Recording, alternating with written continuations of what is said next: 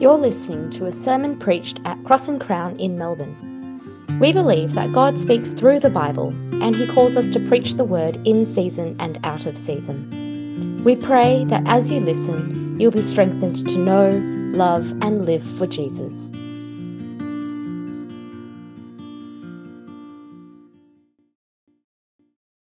Almighty God, Father of our Lord Jesus Christ, you have said that your word is living and active, sharper than any two-edged sword, penetrating to the division of soul and spirit, joints and marrow.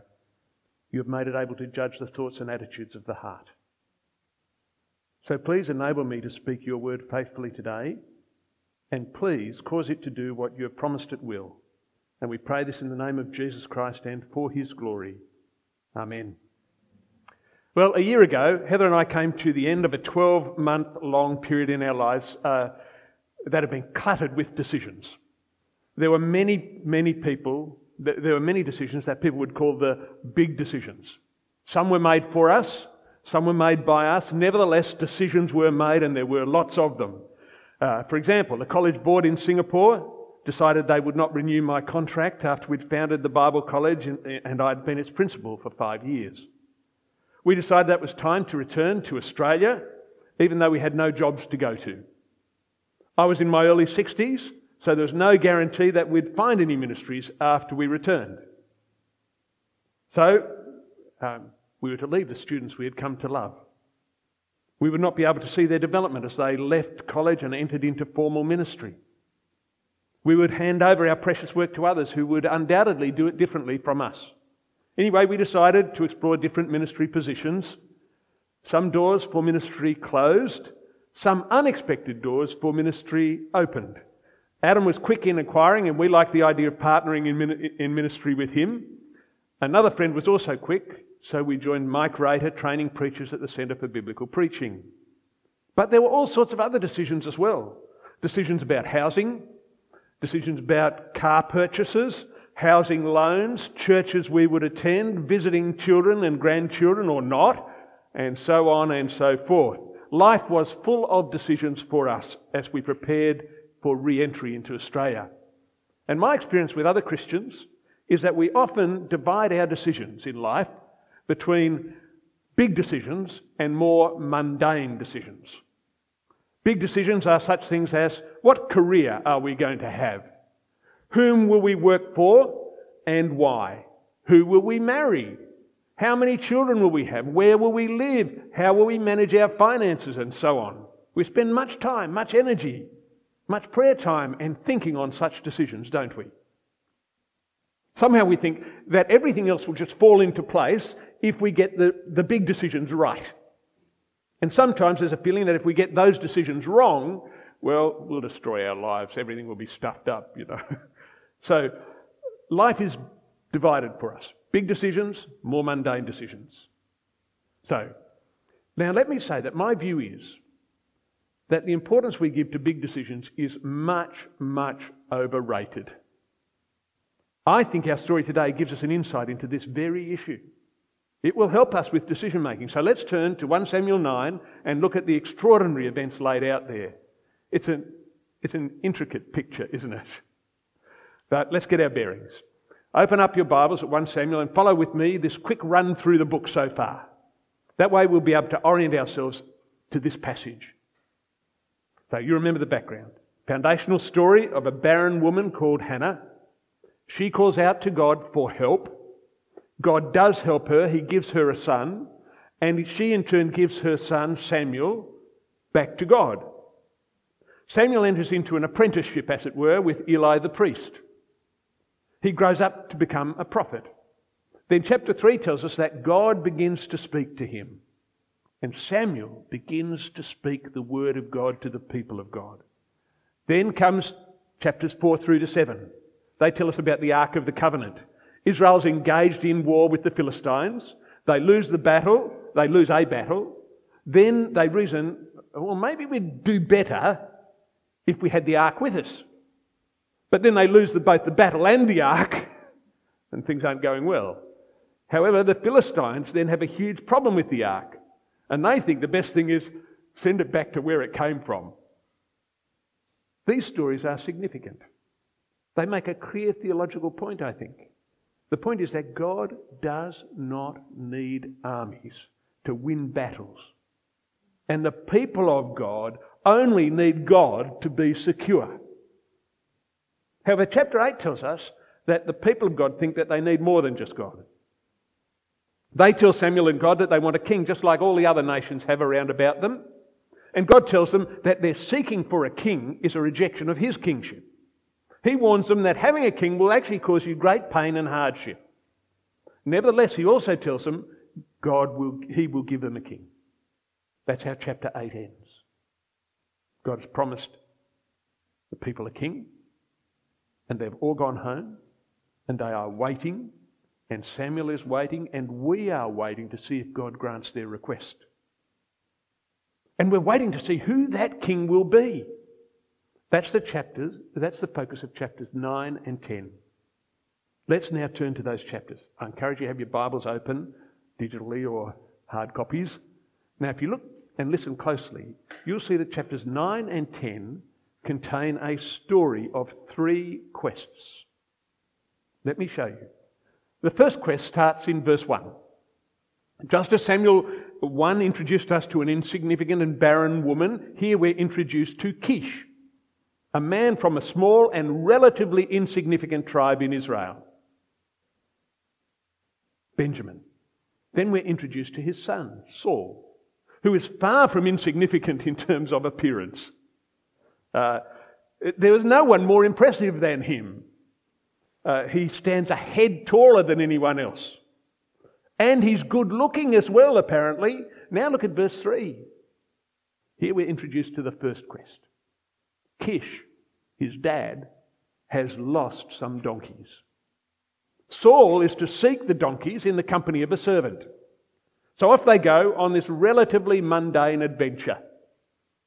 And on the way, all these sorts of things happen to them. Did you notice them as we worked through the text? They meet all kinds of people. First, they search home territory, verse 4. Then they broaden the search out to the district of Zuph, verse 5. Here, Saul nearly abandons the quest that he's been sent on, but in verses 6 and 10, the servant overcomes the threat and he persuades Saul to press on. And then we're introduced to the second quest. The second quest is to find a nameless prophet or a man of God, verse 6. The idea is that if you solve the second quest, you'll be able to solve the first quest. So they press on in verse 11. And as they do, they meet these 2 young women who point them in the right direction. The young women, they indicate that some important events are going on and that the prophet or the seer will be there to kick them off. In verse 15, we're introduced therefore to the third quest. Keep with me. The person who's doing the quest this time is not Saul, but Samuel. He's the prophet. And he's on a quest for a man from the tribe of Benjamin. And all of a sudden we think, I wonder how this is going to coincide or not. A man who will be the leader of God's people or the ruler of God's people, verse 16. A man whom God will use to deliver or save his people. Now he doesn't know. Samuel doesn't know who that man is. But we do. Because we've been following him on this little quest. Now look at verse 17. The quests collide. Bang. Samuel's quest is resolved. He sees Saul. God tells him, this is the one who will govern my people. Then in verses 18 and 19, the quest is resolved. He finds Samuel and Samuel says he's the seer that he's seeking, the prophet. The only quest that now has to be resolved is, do you remember? The one about the donkeys. But Samuel puts that aside for a moment in verse 20 and tells him, don't worry about the donkeys, they've been found. It's all okay. And then Saul is told that Israel wants things of him, verse 20. And Saul's overcome by this. After all, he says, I'm from the tribe of Benjamin, the smallest of the tribes of Israel. Through a discussion between Samuel and the cook, then we find out that Saul is going to be the guest of honour at the banquet. And in verses 26 and 27, we're told Samuel and Saul have this private conversation. And we presume it's about the kingship, but we're kept in the dark. The writer doesn't let us in to see what's going on. In verse 27, the servant is told about the king, is sent on ahead while Samuel makes known to Saul the word of God. Then in chapter 10, verse 1, Samuel anoints Saul as ruler over the Lord's inheritance. It's a phenomenal thing that's happening. Then he's told of various people or groups of people that he'll meet on his journey home. And you think, oh, my brain's exploding now with the number of people that are involved in this whole thing. First, he'll meet 2 men who will tell him that his original quest has been resolved, the donkeys have been found, verse 2. Second, he'll meet 3 men who will offer him bread, verses 3 to 4. Third, he'll meet a group of prophets and he will prophesy in their company, verse 5. And 4, he will meet God. The Spirit of God will come upon him in power and he will be changed into a different person, verse 6. He's instructed that he's to do whatever his hand finds to do when all of these things happen. Finally, in verse 8, Samuel tells him solemnly to go to Gilgal and to wait for 7 days until he comes. Now look at verse 9. We're told that as Saul turned away to leave Samuel, God changed his heart. Then we're told that all the signs were fulfilled. It's an amazing story in the books of 1 and 2 Samuel, let me tell you. An amazing story. 3 days before this, Saul started on a mundane but essential task of tracking down lost donkeys for Dad.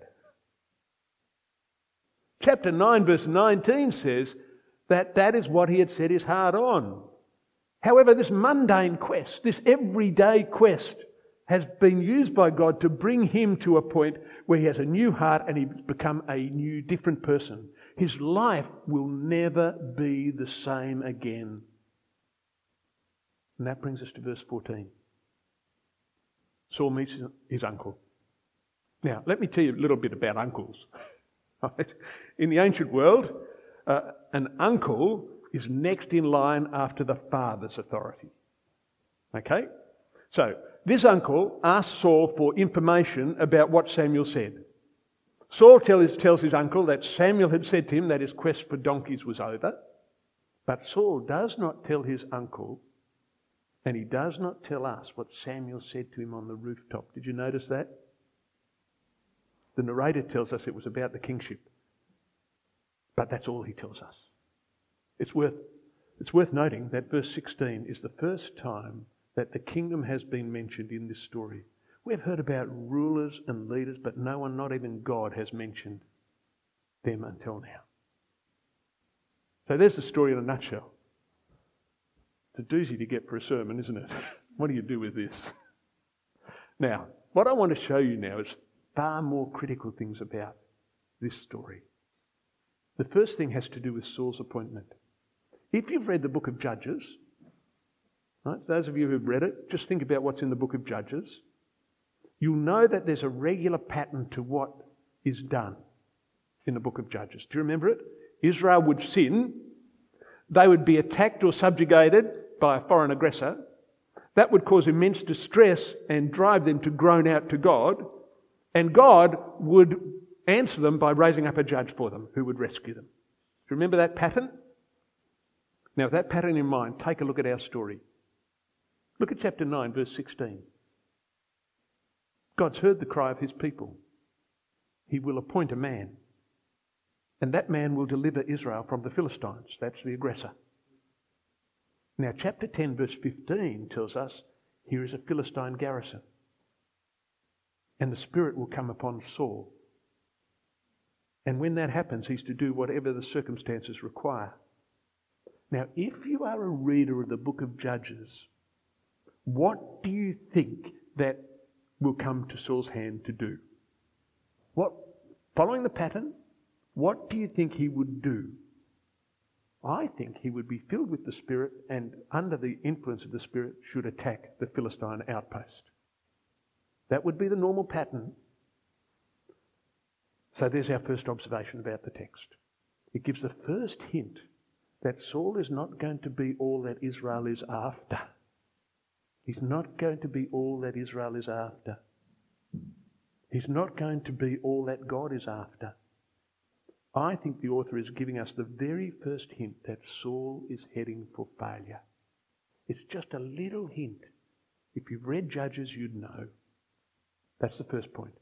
But you know what? I don't think that's the main point of this story. The main point is tied up with God's activity. God is doing something very significant here. He has heard the request of his people, and he's answering it. Look back at the beginning of our passage again. Look at chapter 9, verse 16. God tells Samuel he's to anoint a ruler, a leader over his people. And do you know what the word anoint is? It's the word from which we get the word Messiah or Christ.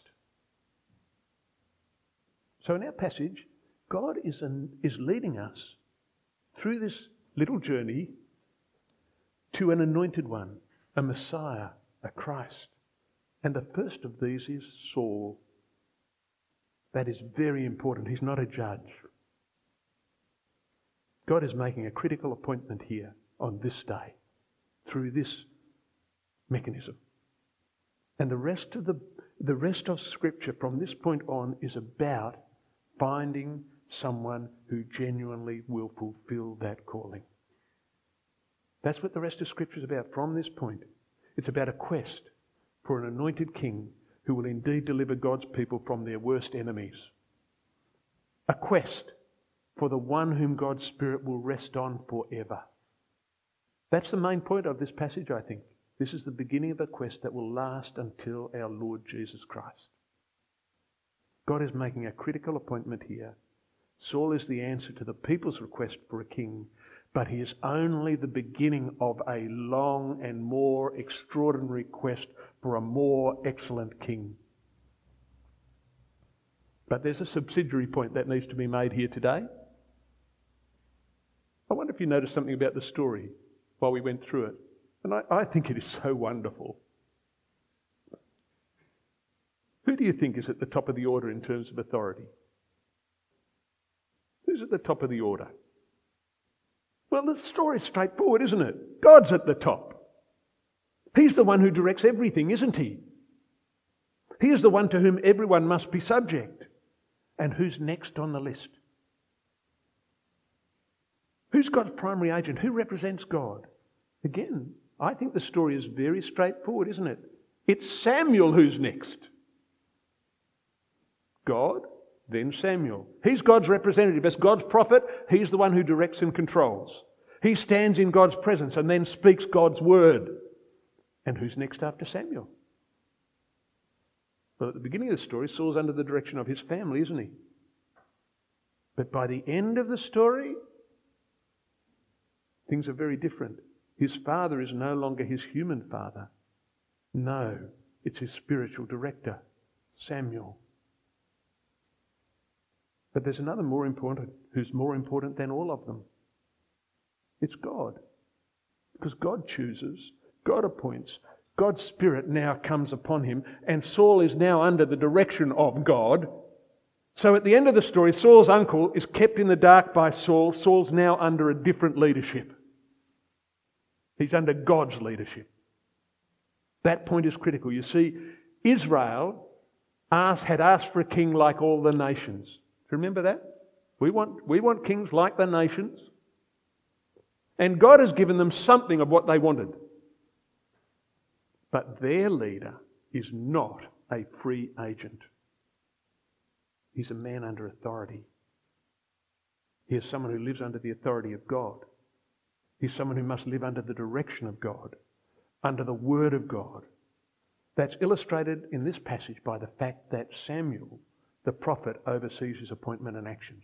Prophets stand over kings, in one sense, for they represent God. Can you see this? What is being said is very, very important. A king in Israel is not an autonomous agent. No, a king in Israel is a king who stands under the rule of God, under the word of God, governed by the word of God. It's a very important thing to note. For you can check out all the kings that follow, and you'll find this is the case. They are meant to be under the rule of God and his word. But I want to make one more point for this passage as we wrap up. What if you notice something else about this passage? And here's where the application will come for us. It's not the main point of the passage, but it arises out of how the story is told. You see, one of the striking things about this passage, which I love about it, is the number of characters in it. They're all over the place, aren't they? It's a very unusual passage in the Old Testament in terms of human involvement. You get people coming right, left and centre. Sure, we get God and Samuel and Saul, but we also get Saul's father, the servant, the cooks, the girls, the cook, the 2 men with the news, the 3 men with the food, the prophets, the uncle, everyone. Right? You get a whole host of them in this story. And God is doing an essential thing here. And in the process, he's involving all sorts of people in all sorts of ways. They're integrally sewn into this process. They don't know it, but God is using them in their actions for this one great big step in Israel and world history. Kish doesn't know it. But sending a son out for a quest for some lost donkey will fundamentally change his relationship with his son. It will fundamentally change the life of his son and the life of the people of God. The servant, that's just a quest for some lost animals. The servant doesn't know it, but his initiative in persuading Saul to get some help from a nameless seer is a mechanism God uses for Saul, to put Saul and Samuel in touch with each other. It's God's means of bringing Saul to Samuel to be anointed and informed about his new role. And the girls are also part of the process. And so it is with every character in this story. But it's not only true of 1 Samuel 9 and 10, let me tell you. It's the way things are in the story of the Bible from the beginning to its end. You see, God has a plan and a purpose for his world. And God uses ordinary people to work it out. Ordinary people going about everyday lives he uses to accomplish his purposes. Isn't that grand? And it's that I want to close with today. You see, what the Bible is doing is it tells us stories like this in order to communicate to us that it is in the ordinary and the mundane that God is at work. And the mundane and the ordinary are therefore saturated with purpose. Can you see that? In a world where God is sovereign over the whole earth, nothing happens outside of his control. And if that's the case, then do you know what? Everything in life is sacred. Everything in life is sacred. The ordinary, the mundane, the humdrum. These are the places where God is active. These are the places where he works out his purpose in his world. So, when you exercise some hospitality, you might find yourself entertaining angels unawares. That's what Scripture says. When we act in a godly way in our marketplace, in our workplace, we may actually be drawing people nearer to God. Not by the words we say, but by the lives we lead. When we choose to spend time with our families, we may lay the groundwork for those families' long-term future. Can you see what I'm saying? It's very, very important to grasp this. The decisions that I mentioned at the beginning are not the big ones. They are not the big ones. The big decisions are not education, career, jobs or the like, despite what I know many of you will have been taught from the day you were born. No. In fact, most of the decisions that we worry about most and spend so much time on are decisions that people never had to make for themselves up until 2 or 3 generations ago. They were made by other people. The decisions about career, who you married, how many children you had, where you lived, what you did with your money were all primarily determined by birth. That's why the Bible doesn't address them very much. You see, as far as God is concerned, the critical decisions are not those decisions. The critical decisions are the ones you make every day when you get out of bed in the morning and go to bed at night. They are these. Am I going to follow and serve Jesus today? Am I going to act justly today? Am I going to live rightly with my wife, my husband, the person I'm going out with, my children, my employer, my employees, and the government? Am I going to love people just as God loved me? Am I going to accept others as God has accepted me? Am I going to keep my eyes and my minds off things that will harm my relationship with God and others? Am I going to help this person who's in need? Am I going to act appropriately sexually? Am I going to use my money on myself in this situation? Am I going to study as an act of worship? Am I going to use my time in this manner or that manner? Am I going to love others as Christ has loved me? Can you see what I'm saying? God wants us to decide in these energies. That's where God wants us to give our focus and energy in terms of decision making. Not those massive ones we think. No, He wants us to decide for Him in the everyday. These are the ones to concentrate on, to give energy to give thought to. Will you concentrate on these things? They are where life and godliness are found. Just read the epistles, you'll see that. They are where Christ is most honoured. Just listen to the teaching of Jesus. Listen to what the epistles speak about. That's the concentration. Loving God. Loving your neighbour in the mundane and ordinary daily life in a world that is overseen by God. Put your energy and your effort there. That's what God wants. Let's pray.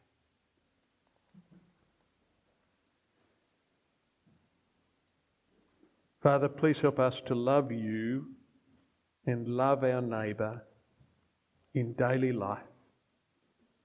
For this is a world overseen by you. We pray that you'd help us to put our energy in the right place. And we pray this in Jesus' name. Amen.